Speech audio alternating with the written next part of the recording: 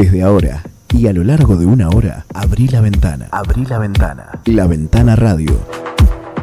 Comenzá el día informándote de lo más importante, resumido y actualizado, en Forti 106.9. La Ventana Radio, con la conducción de Carlos Graciolo. Deja que entren las noticias. Abrí la Ventana Radio.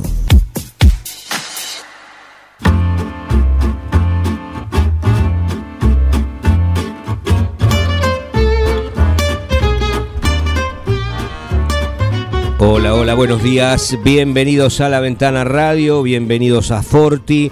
Aquí estamos en una nueva jornada en este miércoles 21 de julio, con una temperatura baja, sí es cierto, 1 grado, y la sensación térmica dice 1 grado bajo cero, pero de todas maneras es una situación un poco más tolerable, abrigándose.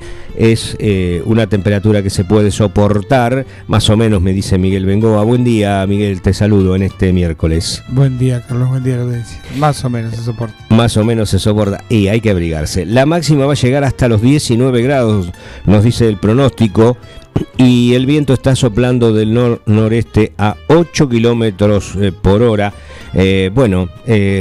Vamos a tener una tregua, va a estar mayormente nublado en la jornada de hoy, pero digo que vamos a tener una tregua porque mañana van a darse 21 grados como máxima y 22 el viernes. Luego va a bajar un poco sábado, domingo, el fin de semana, con 17 de máxima para esas 2 jornadas de fin de semana, pero de todas maneras tenemos esta tregua después de los rigores a que nos sometió el fin de semana pasado, el lunes y también las semanas anteriores. Es como que hizo el pico esas semanas que hace mucho frío y después el invierno se convierte en más tolerable en esta región del hemisferio sur. Digo en esta región porque hay lugares de la República Argentina donde la temperatura van a ser aún más alta ya en la jornada de hoy. En la ciudad de Córdoba, por ejemplo, se anticipaban 27 grados para el día de hoy, nada menos. Bueno, nosotros vamos a tener un poco menos, 19, pero es justamente una sensación de que vamos a tener una jornada de tranquilidad en cuanto a los rigores climáticos y bajar un poco la calefacción y no tener tanta necesidad de encender o tener los calefactores a un volumen mayor. Hoy es nada menos que el día del perro, el día de ese animalito, ese animal que, bueno, alguno tituló en algún momento. Ahí tenemos declaraciones. Como el mejor amigo del hombre, bueno, del hombre en general, genérico, ¿no? El hombre y de la mujer. Del humano. Del ser humano. Bueno, es justamente esta jornada, que como ocurre en otras cuestiones, también es para crear conciencia en su cuidado, en su protección, en su alimentación, en su sanidad. Y también dispara justamente el tema de cuánto perro vagabundo anda por distintos lugares o sin el amparo necesario de algún dueño. Bueno, una de esas cuestiones. Nos ponemos en marcha diciendo también que hoy se recuerda la firma en Buenos Aires del Tratado de Paz y Amistad entre Bolivia y Paraguay en 1938. Ese tratado, ese punto final, fue para la Guerra del Chaco, que así se llamó, entre ambos países, y que habían cesado las hostilidades en 1935, pero bueno, quedaban todavía las cuestiones sin resolver. En esas gestiones de mediación participó activamente el entonces canciller argentino Carlos Saavedra Lamas, que por sus gestiones de paz, que logró la posibilidad de que cesara el enfrentamiento. Fue una guerra de la pobreza, también se la llamó en su momento. Había ganado el Premio Nobel de la Paz en 1936. El primer premio Nobel para un argentino, el de Carlos Saavedra Lamas, un señor que algunos recordarán profuso bigote, que era también alguna de la tendencia de la moda Y que muchos no recuerdan, seguramente. Seguramente no recuerdan, pero fue el primer argentino en lograr un premio Nobel. Hoy es también el día de nacimiento de Lito Nebbia en Rosario, músico y compositor. Vamos a ver si Miguel está de acuerdo con esto, porque por allí la referencia de las efemérides lo considera uno de los padres del rock en español y del argentino. ¿Es así para vos? Es así. Es así. Y este tema, la balsa, que tuvo en coautoría con un tal José Alberto Iglesias, que alias Tanguito. Alias Tanguito, claro. Está pasando el concurso, vamos ahora por los 10.000. La balsa que interpretó Los Gastos, ¿es cierto que es la mejor canción del rock argentino? Es fundacional, no sé si es la mejor. Claro, más balada que rock parece, ¿no? Estaban ahí flotando entre el pop y el rock. Claro. Pero pues bueno, algunas bandas arrancaron un poco más comercial y otras buscaron otros rumbos. Lito Nebbia, que anduvo por estas zonas, recuerdo eran bailes, se les llamaban bailes antes. Venían a las presentaciones que eran con sus bailes, bandas, sí. Su actuación en Quiroga con Los Gatos. Por ahí anduvo. Sí, con Los Gatos, para algún baile de los Concriptos. La presentación de Lito Nebbia, pero que también ha sido un hacedor. Él tuvo, no sé si aún lo conserva, su propio estudio de grabación para que otros pudieran su sello discográfico. Su sello, sí. ¿Existe eso todavía? No sé si en los tiempos modernos siguen existiendo, pero como sello, darle el espaldarazo de una persona, a muchos otros. Una persona reconocida, claro, le da un impulso. Claro. Seguramente en unas condiciones económicas mejores que las que podían dar las otras discográficas, que seguramente primero miraban el negocio, si era rentable, y después se abría la puerta. Se sigue replicando esto en la actualidad. Sí, no tengo ninguna duda. Hay un estudio en Gran Bretaña que el gobierno está interviniendo en las condiciones que le ponen a los artistas. Uh-huh. Después lo vamos a tratar. Bueno, cómo no, con todo gusto. Bueno, también es el día en que comenzaron en 1961 las transmisiones de Canal 11 o Tele 11, que hoy es Telefe, con esa LS84, TV Canal 11 era. Él empezó como el canal de la familia. Hoy es el canal de las tres pelotitas. Sí, a cargo de grupos extranjeros que lo claro, manejan. Exactamente. Ha perdido un poco de rating, me parece. No sé, tiene algunos tanques, que como se le llama ahora, que bueno, el de la cocina, el de Masterchef, el de La Voz, bueno, siempre sacan algo de la galera en el prime time, ¿no? de la televisión. Bien, también es el día del nacimiento en 1955 de Marcelo Bielsa en la ciudad de Rosario, el de Ernesto Hemingway en Estados Unidos, en Illinois, y también, bueno, ya habíamos dicho, el de Lito Nebbia, el de Robin Williams en Chicago, un actor y comediante que fue el que interpretó aquel Good Morning Vietnam y La Sociedad de los Poetas Muertos y Patch Adams, tres películas muy recordadas, de quien ganó un Oscar, 5 Globos de Oro, 2 Emmy y 3 Grammy, como para saber de quién hablamos. Robin Williams, un hombre que tuviera los inicios en la televisión como un marciano. No la tenía esa. Mork y Mindy era la serie. Llegaba un alienígena y se quedaba a vivir con una terrestre. Tuvo una participación en aquella película que no es de las que nombré, pero que muchos recordarán, donde él hacía un remedo de una suegra. A fin de tener contacto con sus hijos. Con sus hijos, sí, se postulaba como niñera. Como niñera, no como, o sea, como niñera. Como niñera. Sí, para en una separación, bueno, y toda una serie de acontecimientos que pasaban en un restaurante Lo divertido es que nadie lo descubría y era Robbie Williams. Era Robbie Williams. Era imposible no conocerlo. Claro, exactamente. Bueno, y también el nacimiento en 1950 de Ubaldo Matildo Filiol, el arquero campeón de la selección argentina del Mundial 78, que ganó 7 campeonatos con River Plate, la Sudamericana con Racing y la Supercopa de España con Atlético de Madrid. Vigente aún todavía en actividad como entrenador de arqueros y en otras situaciones también el Pato Filiol. Bueno, así nos ponemos en marcha con esta nueva jornada. Ya dimos el pronóstico.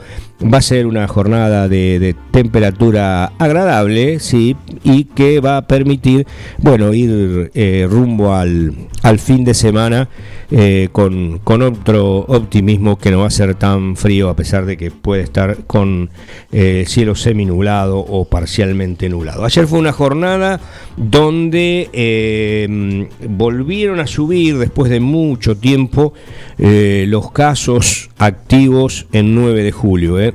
La cantidad de casos superaron a las altas y nos ubicamos nuevamente por sobre los 300 casos, 316, y un nuevo fallecido.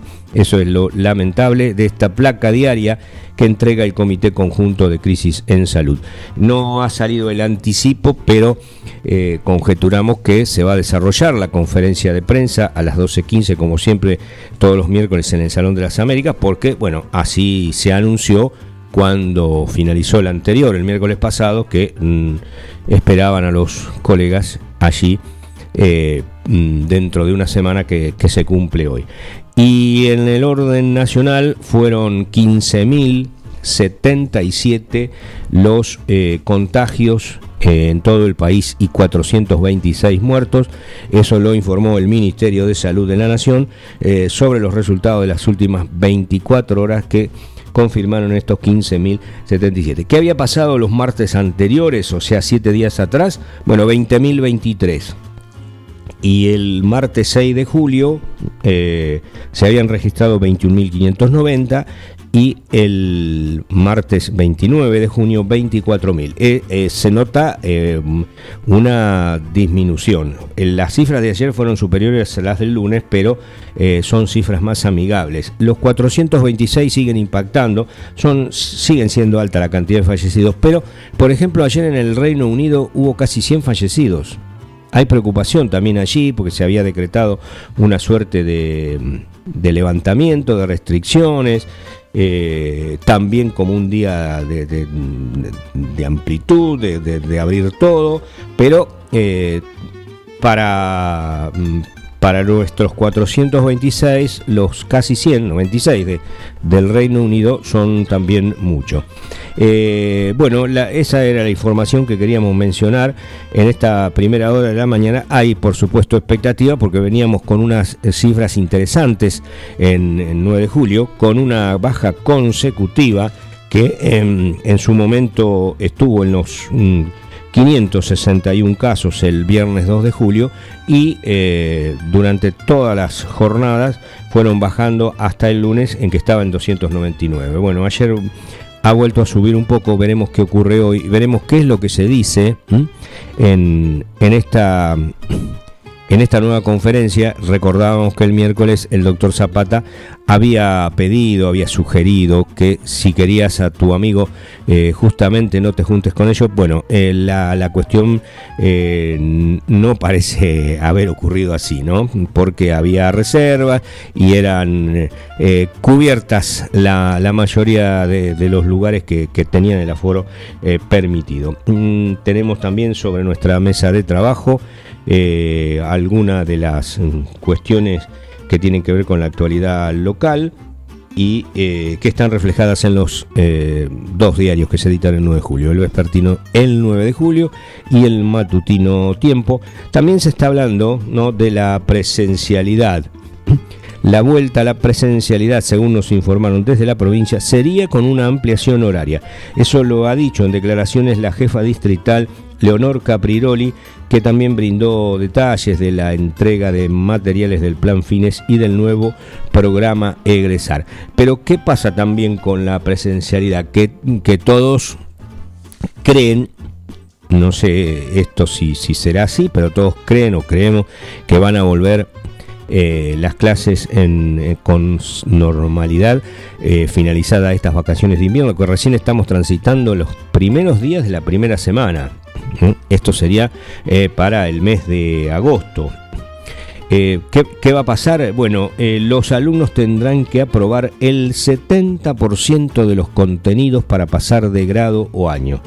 Este piso mínimo fue avalado por el Consejo Federal de Educación en forma unánime, reunido ayer, y además se acordó incrementar esos tiempos de enseñanza, para fortalecer la calidad de los aprendizajes desde agosto hasta septiembre. La noticia dice que el Consejo Federal de Educación, que como todos sabemos reúne a todos los ministros del área de todas las jurisdicciones de la Argentina, en algunos casos tienen otro nombre, pero siempre son los ministros del área de educación, avaló ayer martes por unanimidad, como decíamos, esa propuesta de fijar un piso mínimo del 70% de contenidos aprobados para promocionar de grado o año y que se dicten clases en diciembre de 2021 y febrero y marzo del 2022 para aquellos alumnos y alumnas que necesiten apoyo escolar. La decisión se tomó durante un encuentro de los ministros de Educación de todo el país en la mañana de ayer y estuvo encabezada por el titular de la cartera nacional, Nicolás Trota. El eje en realidad de esta propuesta que se aprobó por unanimidad es que para la promoción de un año a otro las alumnas y los alumnos tengan aprobado al menos el 70% de los contenidos que fueron priorizados para este ciclo escolar. Este punto había sido adelantado ya por el propio ministro antes de esta reunión de ayer. Trota había dicho: queremos acordar todo lo que van a ser las instancias de evaluación, de acreditación y de promoción de este ciclo lectivo, pero dejando en claro que para poder promover este ciclo lectivo, los chicos tienen que aprobar el 70% de los contenidos priorizados. También señaló que es fundamental que aquellos estudiantes que han tenido trayectorias sostenidas puedan seguir teniendo ese camino y puedan promocionar. Otro ítem de la resolución de ayer de los distintos ministros de educación de todo el país que aprobaron en esa reunión es el incremento de los tiempos de enseñanza para fortalecer la calidad de los aprendizajes, se dijo, desde agosto hasta diciembre, y en ese mes y febrero y marzo del 2022 dictar clases de apoyo para estudiantes que lo requieran. La idea es que los estudiantes que hayan tenido trayectorias intermitentes o de baja intensidad, la mayoría, ¿no?, debido a la implementación de clases virtuales por esta pandemia de coronavirus y que necesitan más tiempo y más acompañamiento para que esos aprendizajes penetren, para que se puedan apropiar de esos aprendizajes requeridos, tengan instancias específicas de intensificación de la enseñanza.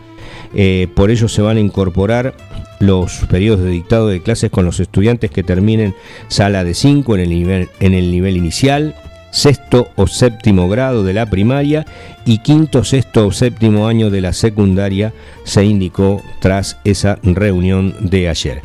Las provincias, para alcanzar estos acuerdos, deberán finalizar el 31 de agosto un relevamiento de las trayectorias escolares del alumnado. Y en ese relevamiento las provincias deberán identificar de manera precisa a aquellos que tuvieron continuidad sostenida, a quienes presentaron trayectorias intermitentes y a quienes alcanzaron una vinculación de baja intensidad. Y también se deberá contar con un registro de estudiantes desvinculados.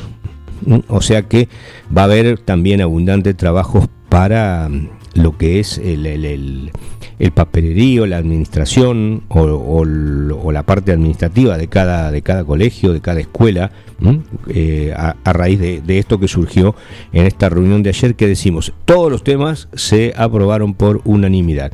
El del 70% de los contenidos, del aprendizaje de los contenidos, y también el de esta vinculación que decimos, para identificar precisamente cómo es o cómo ha sido el devenir de los alumnos, si tuvieron una continuidad sostenida, si fue intermitente, y aquellos que fue de baja intensidad. Hay un poco de todo, ¿no? Nos parece que este año no tuvo la misma afectación, sería, o adhesión que el año anterior. Como que la virtualidad había saturado, daba una sensación, visto de afuera, que había como cierto cansancio, y que no estaba la situación con el mismo ahínco que se había dado el año anterior. No por la parte del personal docente, que creo que también se debe reconocer esa situación, la cantidad de trabajo y de horas que se ha puesto sobre sus espaldas, porque el hecho de no concurrir a un aula, a ejercer la docencia, involucraba una tarea superior desde el hogar de cada docente y con distintos grupos alternados. Creemos que es una cosa que hay que reconocer. Cerramos este tramo diciendo que el ministro Trota, el ministro de Educación de la Nación, también advirtió que el aumento de la presencialidad escolar debe ser de acuerdo a las recomendaciones de los especialistas, y afirmó que se establecen protocolos y condiciones para no poner en riesgo a nuestros estudiantes y a nuestra comunidad educativa en el marco de la pandemia. Creo que esto es un poco, ya son declaraciones de forma. Se cae de maduro que hay que seguir siempre las recomendaciones de los especialistas, y otra cosa más, también se dijo que los procesos de aprendizaje siempre son heterogéneos. Ahora lo han sido mucho más en el marco de esta pandemia, porque esa no presencialidad está condicionada adicionalmente por una realidad social también, en la que está cada uno de los chicos. Cada hogar tiene una condición tal vez distinta a la que tenía cuando esto comenzó en marzo del 2020, y eso también influye a veces en la posibilidad de un buen aprendizaje. 8:25 de la mañana, hacemos ahora la primera pausa y enseguida volvemos. Minimercado Principios. Venta de gas en garrafas y tubos. Todo para tu pileta de natación. Algicidas, clarificador, cloro líquido y en pastillas. Comestibles, bebidas, productos lácteos. Alimentos para mascotas, artículos de limpieza. Excelencia en el servicio y las mejores ofertas. Minimercado Principios. Calle La Rioja sin número. Teléfonos 02317 491 331 2317 407 435. Docente privado. SADOP te acerca más beneficios. Somos docentes. Somos SADOP. Sumate. En 9 de julio, Corrientes 1464.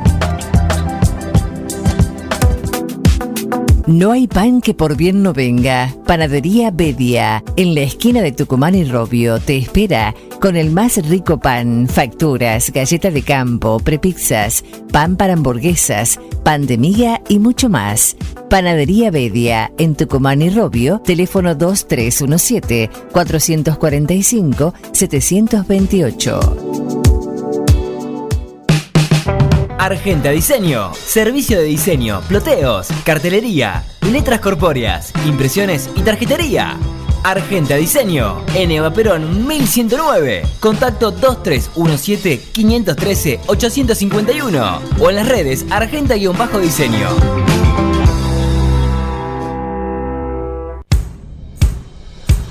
Laguna Los Pampas, pesca, turismo, recreación.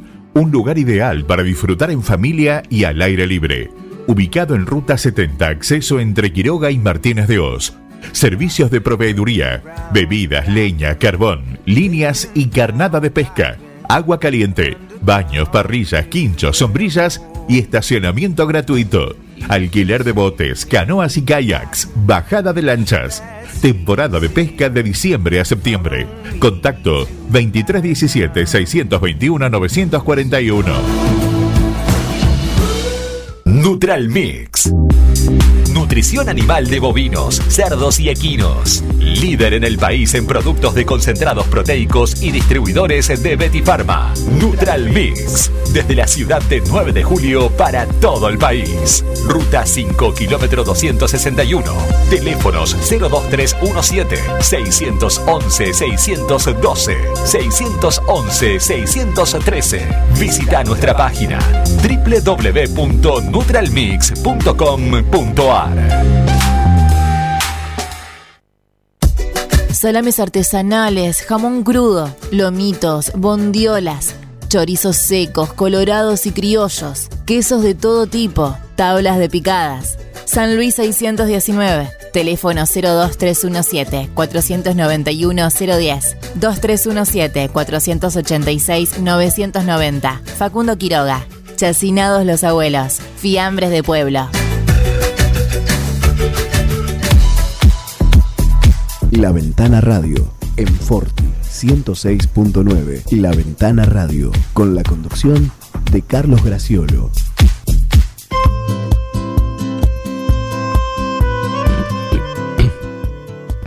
Bien, retornamos en este miércoles 21 de julio. Son las 8:29 sobre 9 de julio. Llegamos a Quiroga y Anaona a través de la misma frecuencia, la 106.9, y a Dudiñat a través de la colega FM Contacto en la 96.9. Nos podés escuchar también a través de la página de la radio forti40fm.com.ar o también a través de la aplicación en Play Store, de allí la podés bajar.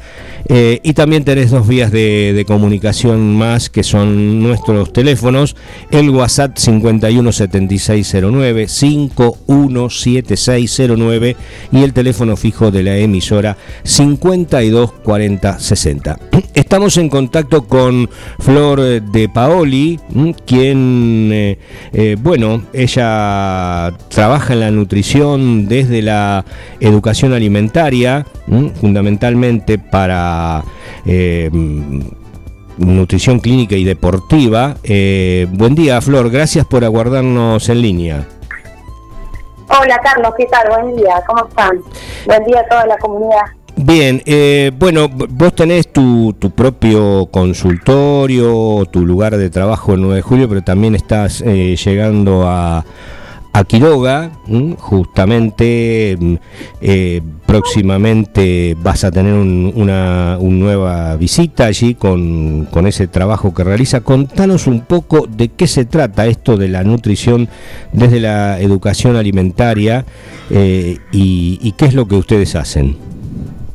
Bueno, hace más o menos 4 meses atrás nos contactaron del club de Quiroga, que habían implementado un gimnasio en el lugar y que estaban viendo que la gente necesitaba un acompañamiento desde lo nutricional para poder ver mejores resultados, no solo con el entrenamiento, digamos. Y así que viajamos una vez por mes con Luisina del Río, que trabajamos juntas en equipo hace bastante ya. Generalmente viaja una vez cada una, y ahora quizás tengamos que viajar las dos porque se va notando y se va sumando cada vez más gente. Y trabajamos en educación alimentaria porque nos basamos en cambio de hábitos, no en dietas.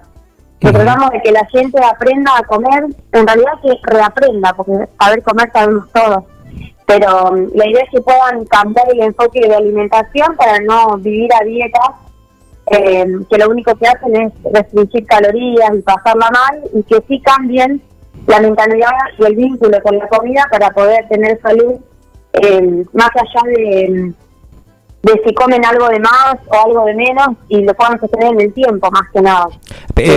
Flor, el público al que ustedes se dirigen no es exclusivamente de alguna actividad deportiva, sino que es en general.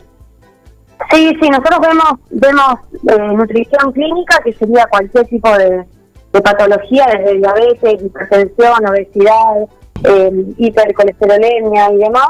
Y además vemos deporte, o sea, nos especializamos en deporte, en alimentación vegetariana y vegana, y además vemos pacientes por clínica o gente que quiere cambiar hábitos. Nos visitan un montón de familias al consultorio que nos dicen, no, venimos porque queremos cambiar la forma de comer, o en la cuarentena nos desordenamos un montón y necesitamos como una guía para volver otra vez. Sí.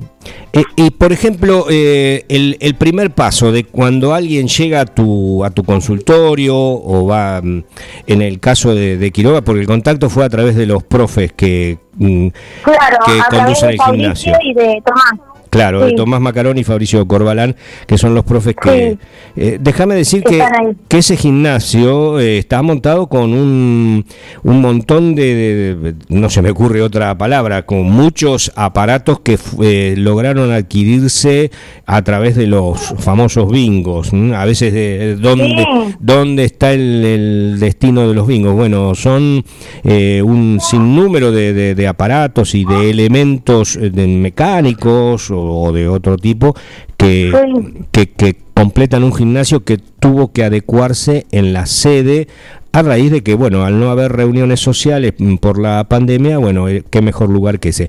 Pero la pregunta es la siguiente: llega alguien a tu consultorio de cualquier sexo, ¿y cuál sería el primer paso? ¿Debe hacerse análisis? ¿Ustedes sugieren un par de análisis? ¿Están en condiciones de pedirlo? No, nosotros no podemos recetarlo, pero sí podemos hacer una nota al médico para pedir determinados valores o determinados requisitos de laboratorio para poder evaluar mejor al paciente. Sí. Siempre primero lo que mejor hacemos es escuchar, que por ahí eso es lo que más tiempo nos lleva, a escuchar qué trae el paciente, qué es lo que no está diciendo cuando está hablando, que uno por ahí lee entre líneas cosas que... Perdón que tengo la chiquita acá. Sí, uno lee es muy habitual cosas esto, que por ahí no... por ahí escucha cosas o ve cosas que el paciente no las dice, y después con el paso del tiempo se va dando cuenta de dónde viene el desorden de comida o de dónde tanta ansiedad, ¿sí? Se trabaja en base a lo que cuentan, y después trabajamos un montón con registro de comida, o sea, que las personas puedan ir anotando, ir registrando lo que van comiendo, escribiendo o con fotos, y en base a lo que hacen se trabaja, no es que nosotros imponemos una dieta, nosotros trabajamos en base a lo que hacen para poder cambiarlo. Así que es un trabajo de tiempo, lleva tiempo, no es que bueno, en 3 meses ya se terminó el trabajo, claro. Ustedes lo único que no pueden prometer es magia, que, o sea, llega alguien, a veces a simple vista pueden pensar, y esta persona está excedida en unos cuantos kilos, pero no pueden prometer el hecho de bajar drásticamente, porque tampoco eso debe servir mucho, o sea, todo es una cuestión sostenida, ¿sí? Sí, trabajamos en la educación para eso, para que no se busque solamente el peso, sino la mejora de la calidad de vida, que la gente por ahí ahora tiene un poco más de conciencia de que puede tener un peso para la balanza saludable, pero muy malos hábitos. Entonces, como que sacarle poco el peso y empezar a pensar qué actitudes puedo cambiar frente a la alimentación, cómo manejo las emociones y la comida, qué cantidad de registro de lo que como y qué no, los horarios, que la gente ahora con la pandemia también se han corrido los horarios y se han desordenado las comidas del día. Y sobre todo trabajar las emociones, que uno por ahí se da cuenta de eso, que la mayoría de la gente come el 80% del día sin hambre, por ansiedad, por aburrimiento, porque tiene que comer, como más que nada eso. Me recuerda una publicidad televisiva de los abre puertas. A veces se abre la puerta de la heladera sin sentido, solo ocurre eso, ¿no? Sí. Sí. Y cuando uno le hace registrar a los pacientes las comidas, se dan cuenta de que en el día no tuvieron hambre, un hambre que realmente uno sienta dolor de panza, es como que no por costumbre o por ansiedad que se come. ¿Ustedes recomiendan qué cantidad de comidas diarias? Las que uno conoce tradicionalmente, desayuno, almuerzo, merienda y cena. ¿Qué es lo que ustedes recomiendan?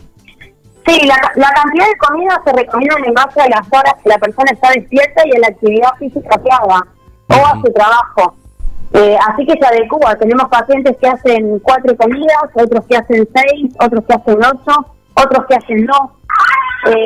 Es muy relativo. Más que las comidas, nos importa que la persona cubra el requerimiento de energía que necesita en el día. O sea, eso que antes se veía que la persona tiene que desayunar sí o sí, porque si no le va a pasar algo. Ahora no es tan así. Como que mientras cubra su requerimiento, no hace falta que desayune, pero bueno, está comprobado también que un buen desayuno ayuda el resto del día. Pero bueno, es muy personal, entonces como que lo vamos a dejar a la persona. Claro, para eso deben hacerle a ustedes una visita para que además de todo lo que contaste, de casi que cada paciente, son pacientes, ¿no? Debe elaborar su propia historia clínica, anotar cada cosa que hace, no hacerse trampas, diríamos. Tal cual. Sí, y sobre todo trabajar la conciencia alimentaria, o sea, empezar a ser conscientes en principio de qué es lo que elegimos para comer y después también de dónde viene lo que estamos comiendo. ¿Qué es lo que estamos luchando con una leve etiquetado frontal para revertir eso del empaquetado, de tantos aditivos que nos vende la industria y uno ni sabe qué son. ¿Qué es lo que más destacan ustedes? Porque estamos hablando con Flor de Paoli, que hace nutrición clínica y deportiva, además de vegetariana y vegana. Ella trabaja en conjunto con Luisina del Río, ¿sí? ¿Qué es lo que más notan como déficit en cuando llega un paciente? O sea, en cuanto a su alimentación o mala alimentación. La gente, como dijiste, sabe comer, pero come mal. Lo que más se ve es el orden de las comidas. Como que quizás priorizan almuerzo y cena, y para cuando llegan a la cena es cuando más hambre tienen y comen toda la cantidad que no comieron durante el día. Claro. Eso es lo que más se ve. La falta de hidratación también, falta de variedades de frutas y verduras también, como que la gente no sale de la lechuga y el tomate o de comer manzana y banana, y hay más de 40 verduras, y más de 20 frutas. Lo que ocurre que también hay una cuestión que tiene que ver con el bolsillo, ¿no? Las frutas que son en esas 40 son generalmente de un alto costo. Se me ocurre por temporadas, y acá tenemos huerteros, hay gente que tiene mercado agroecológico y está bueno también comprar local, digamos, sin necesidad que la gente viaje al mercado central. Hay un montón de huerteros del 9 de julio. Los horarios de comida, sobre todo el de la cena, ¿tiene alguna influencia fundamental?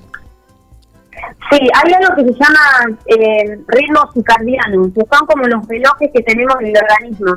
Y eso también está comprobado, que mientras más temprano sea la cena y mayor reposo digestivo tengamos para descansar, mejor funciona el metabolismo. O sea que sería muy adecuado que uno logre cenar tipo 8 de la noche, 7:30, 8. Pasa que eso no pasa nunca. A esa hora la gente vuelve del trabajo y capaz se toma unos mates, picotea algo y después cena a las 10 o 11 de la noche. En los primeros años del siglo pasado, del siglo XX, un poco por las corrientes inmigratorias, pero también por la falta de luz o de energía, la gente en general, sobre todo en el campo, pero también en la ciudad o en los pueblos, cenaba muy temprano, casi con la caída del sol, pero era justamente por la falta de luz eléctrica en muchos casos. Claro. Y era también una costumbre que se traía de Italia y de España, justamente, que fueron las dos grandes corrientes inmigratorias. Pero por lo que vos acabas de decir, sería lo más aconsejable, ¿no? La cena entre las 19 y las 20.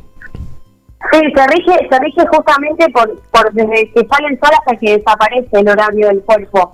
Y cada órgano tiene un reloj distinto, pero se coordinan casi todos en en el mismo tiempo.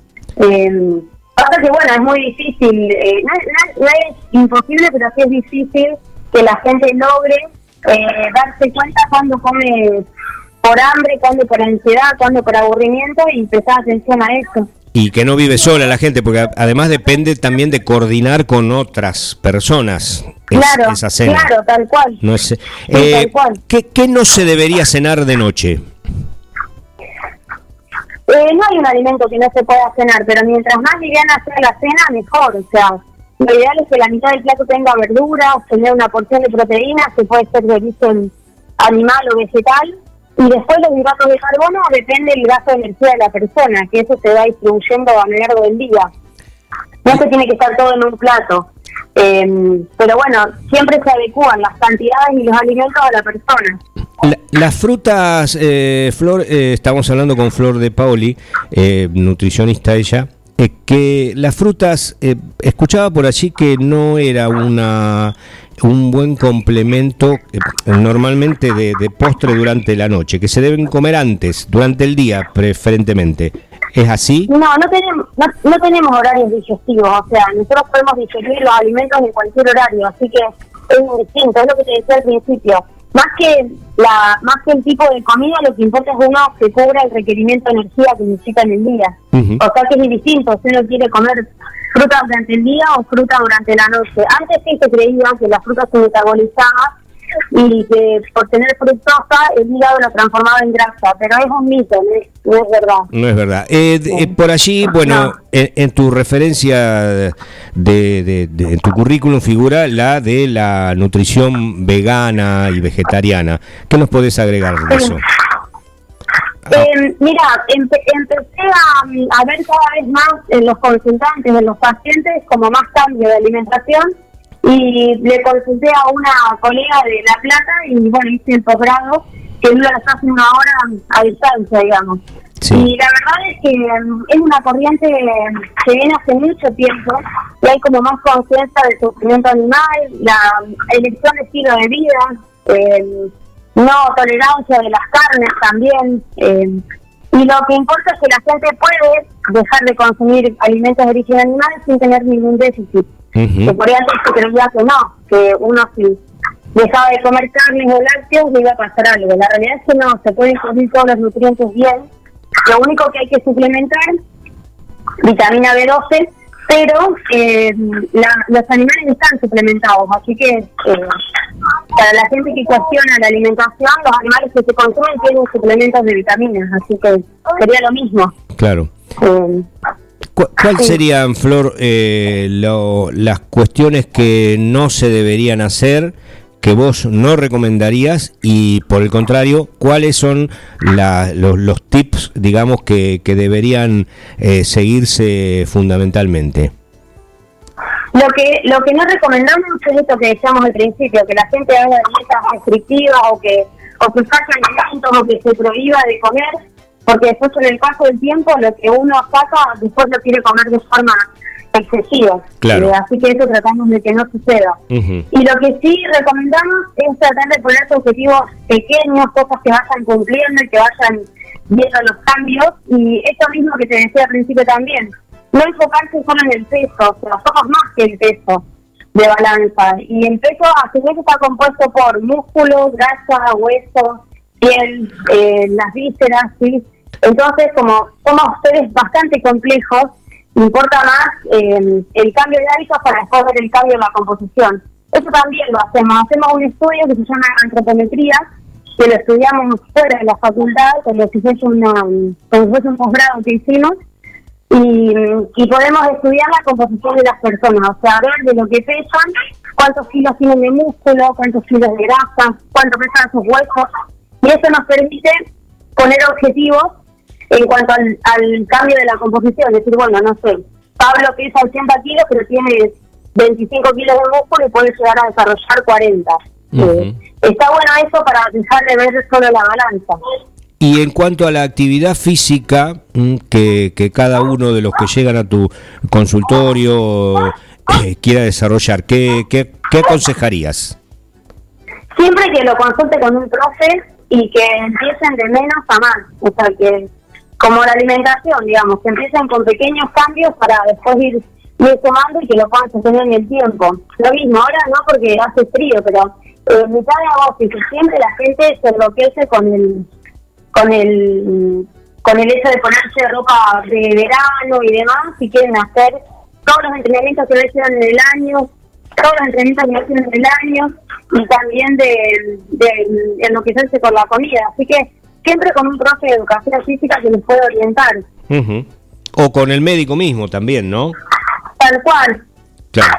Pasa que médicos que sepan por ahí recomendar actividad física son pocos, a no ser que sean deportólogos, por ahí cuesta un poco encontrar alguien que sepa cómo prescribir actividad física, porque esa facultad de medicina no lo enseñan. Claro. Tienen que especializarse en deporte para poder saber cómo se adecua el entrenamiento. Muy bien. Bueno, Flor, ha sido muy generosa. Muchas gracias por tu participación. Y decinos como último aporte, ¿cuándo estarían en Quiroga, que allí nos escuchan? Bueno, vamos a estar el sábado 24, desde la mañana hasta la tarde, atendiendo de corrido en el club de Quiroga. O sea, está como al lado de hay una oficina al lado de la cafetería. Vamos a estar ahí y bueno, cualquier duda pueden escribir a mi celular, que es 11 58 73 0284. Me mandan un mensajito y coordinamos la agenda para ese sábado o para el próximo de agosto. Pero bueno, la idea es que se pueda sumar más gente para eso mismo que hablábamos al principio, para cambiar hábitos y para mejorar la salud y la composición corporal. Bárbaro, gracias Flor, ha sido muy muy amable en esta entrevista. Gracias a vos, Carlos, por el espacio, gracias. Muy bien, ahí estaba Flor de Paoli, licenciada en nutrición, hablándonos, bueno, un poco de todo lo que tiene que ver con esa su carrera profesional y que, bueno, a mucha gente le sirve y también le ha servido esta conversación mantenida con ella. 8:48 de la mañana, enseguida volvemos. Laguna Los Pampas, pesca, turismo, recreación.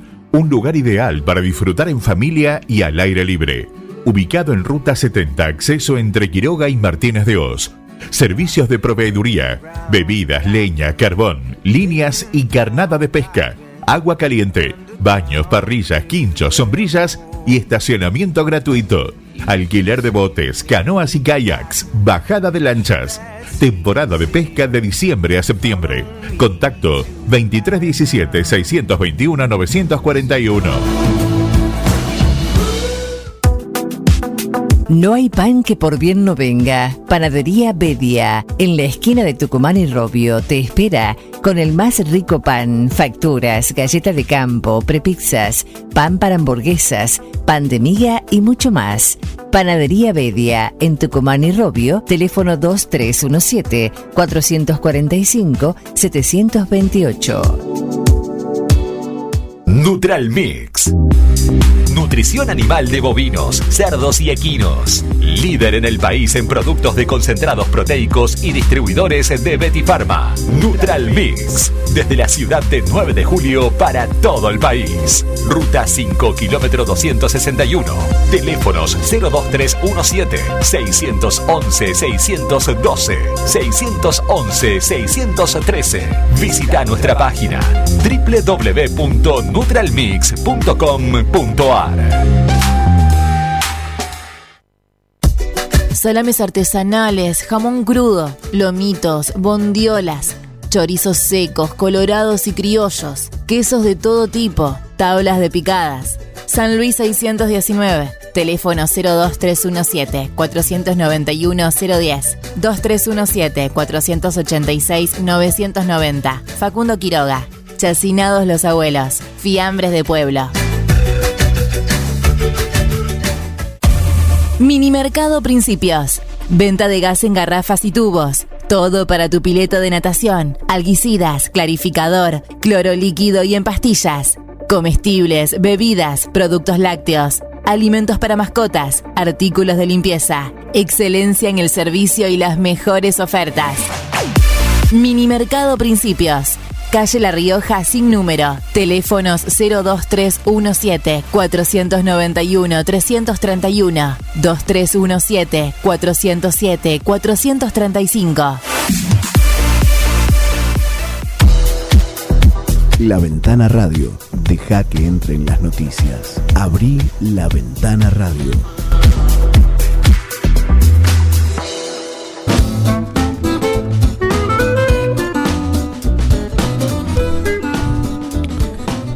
Bien, retornamos en el último tramo de La Ventana Radio aquí en Forti, en la 106.9, son las 8:52. Hay alguna otra novedad que tiene que ver con aquellos que han logrado la vacunación, y también hay preocupación con aquellos que no la han recibido. Estamos hablando de la segunda dosis. Ya no hay personas adultos mayores ni franjas etarias de menos de 60 años que no se hayan podido vacunar, al menos con la primera dosis, porque ya casi no es necesario sacar ese turno que al principio se hizo imprescindible.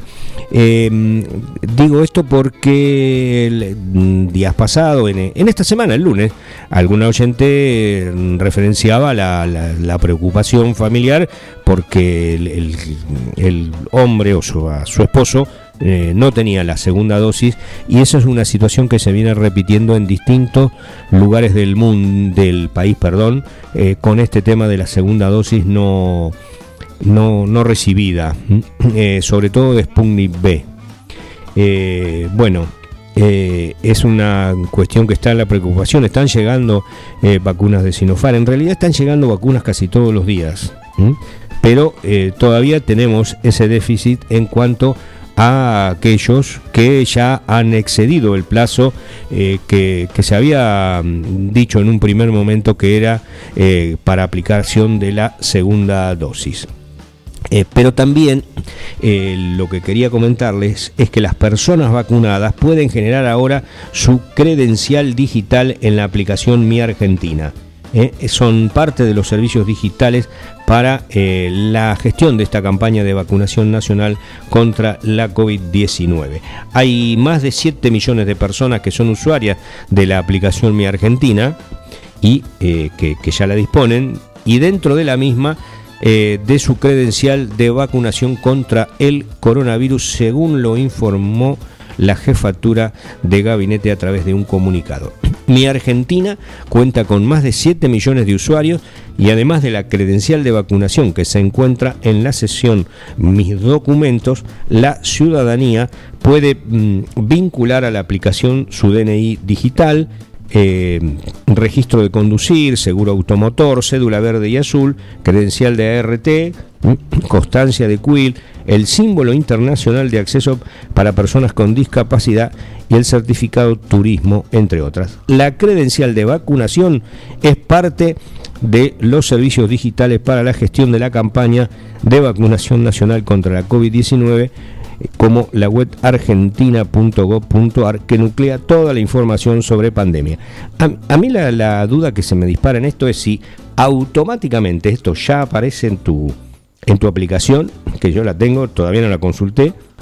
Yo hice la consulta por la otra aplicación, que es el Vacunate PBA, sí, y no te generan un carnet, sino que te dice que están las dos dosis aplicadas. Porque también he ido a los centros de vacunación a retirar el carnet y todavía no ha llegado. Pero con esto es suficiente. Eso sería lo ideal. Si vos tuvieras la aplicación, la Vacunate PBA, por ejemplo, para quienes son residentes en provincia, te dice que las fechas de aplicación de las respectivas dosis, ya sea una o las dos. Digamos, no sería necesario el cartón físico, la tarjeta física, debería quedar incorporada, como pasa con el seguro.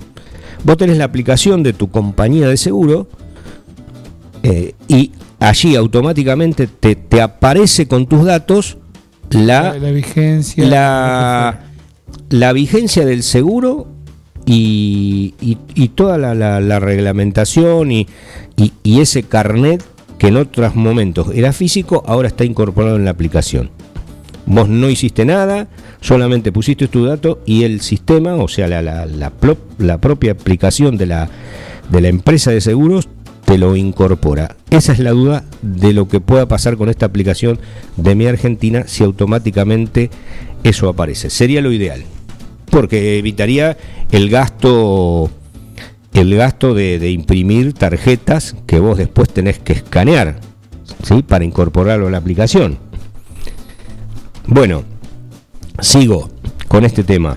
Claro, eso es lo que sale en Vacunate PBA. En el Vacunate PBA te dice exactamente. Claro, las aplicaciones, pero... Primera y segunda dosis en mi caso y ya está con eso. Claro. Bueno, la Jefatura de Ministros de la Nación desarrolló el certificado de vacunación digital a través de la aplicación Mi Argentina, que, bueno, para aquellos que no lo saben, se descargan las tiendas online, tanto en sistemas Android y iOS, para que toda persona que haya recibido la vacuna contra la COVID-19 cuente con su credencial digital.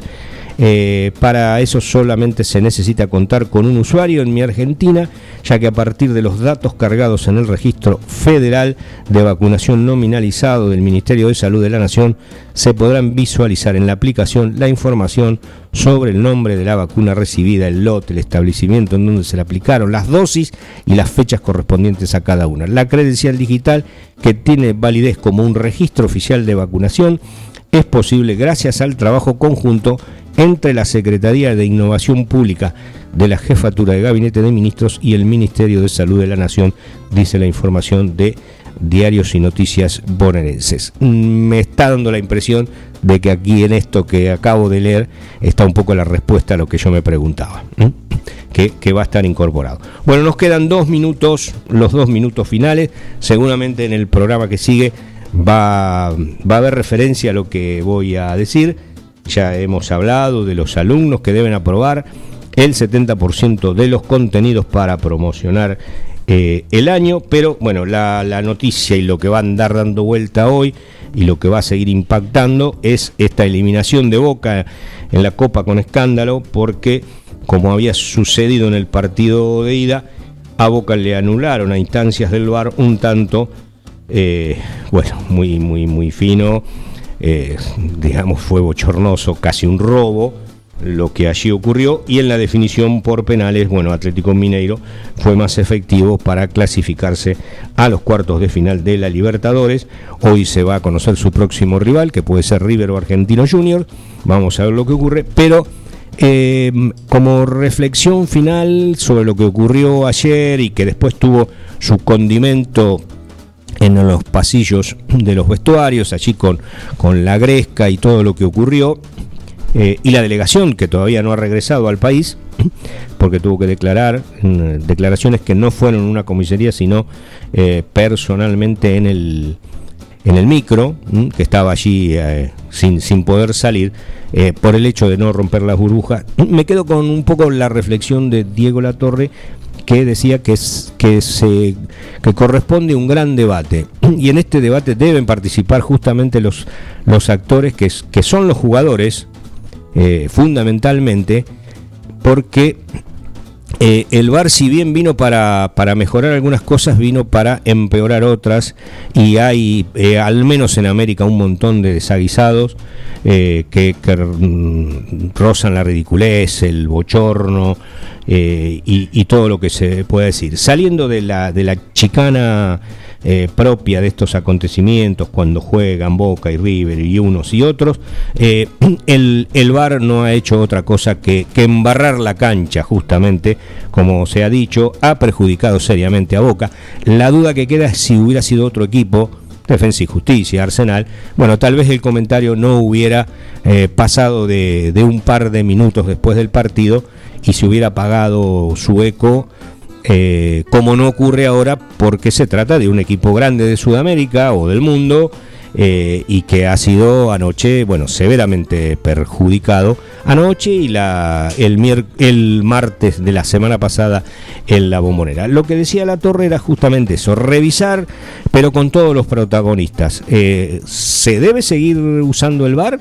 ¿Si ha llegado para mejorar?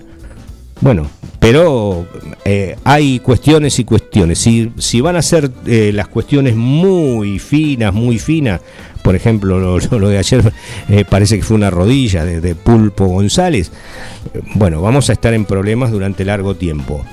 si van a hacer las cosas grosas que a veces se le escapan al árbitro también, bueno, tal vez podamos coincidir en que llegó para mejorar. De todas maneras, vuelve a aparecer en mi imaginario la figura de Maradona. El Maradona que llegó en los últimos tiempos a dirigir en la Argentina no era el mismo de antes. Alguno arriesgó a decir que sus momentos de lucidez durante la jornada eran esporádicos, porque él estuvo con vida durante los primeros tiempos, estos primeros tiempos del VAR. ¿Qué quiero decir con esto? Que tal vez con un Maradona jugador o vigente años atrás, estas situaciones se hubieran discutido de otra forma. Hacen falta esos liderazgos de jugadores que lleven adelante este tipo de banderas. Ni Messi, ni Cristiano Ronaldo, ni Neymar, ni Mbappé, ni todo lo que se les ocurra están en condiciones hoy de liderar un movimiento de rebeldía, de que digan, no, esto se debe corregir de alguna manera, algo estamos haciendo mal. Ya hubo algún técnico inglés que lo mencionó, justamente de solo las cuestiones groseras y no estas nimiedades de una rodilla, una uña o media mano que a veces sirven para invalidar un tanto. Bueno, lo de anoche viene a ratificar esto que ha ocurrido, esta situación que se debería revisar. No sé si quedó claro, pero creo que los jugadores son partícipes de esta situación, los árbitros, los dirigentes, el público no, porque bueno, lo único que puede hacer es mirar y opinar, pero me parece que se debería generar un gran debate. 903 Gracias, gracias Heriberto. Y nos vamos. Gracias por la compañía. Volvemos mañana a las 8 como todos los días. Hasta entonces.